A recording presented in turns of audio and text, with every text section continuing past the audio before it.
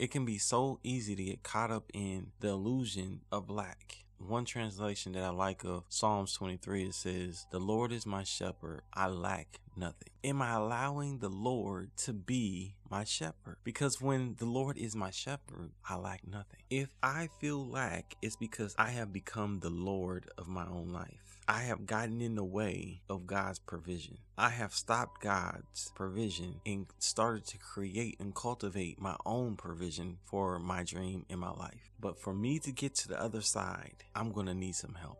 As I humble myself, I can see clearly now. I can see that everything that I need, I have. I don't need to touch it to know it's mine. The manifestation of everything that we desire in this world, the manifestation of our dream, requires us to have a revelation that we already have it. When we know that it's ours, we can live in a confidence that when the obstacles come, we won't quit, but we'll keep moving forward. We will ask for what we desire and not settle for anything less than what we ask for. What is it that you want that you're not asking for? Reset your life to ask for what you want and understand that as you ask, you already have it. Are you enjoying the Reset Your Life Now podcast?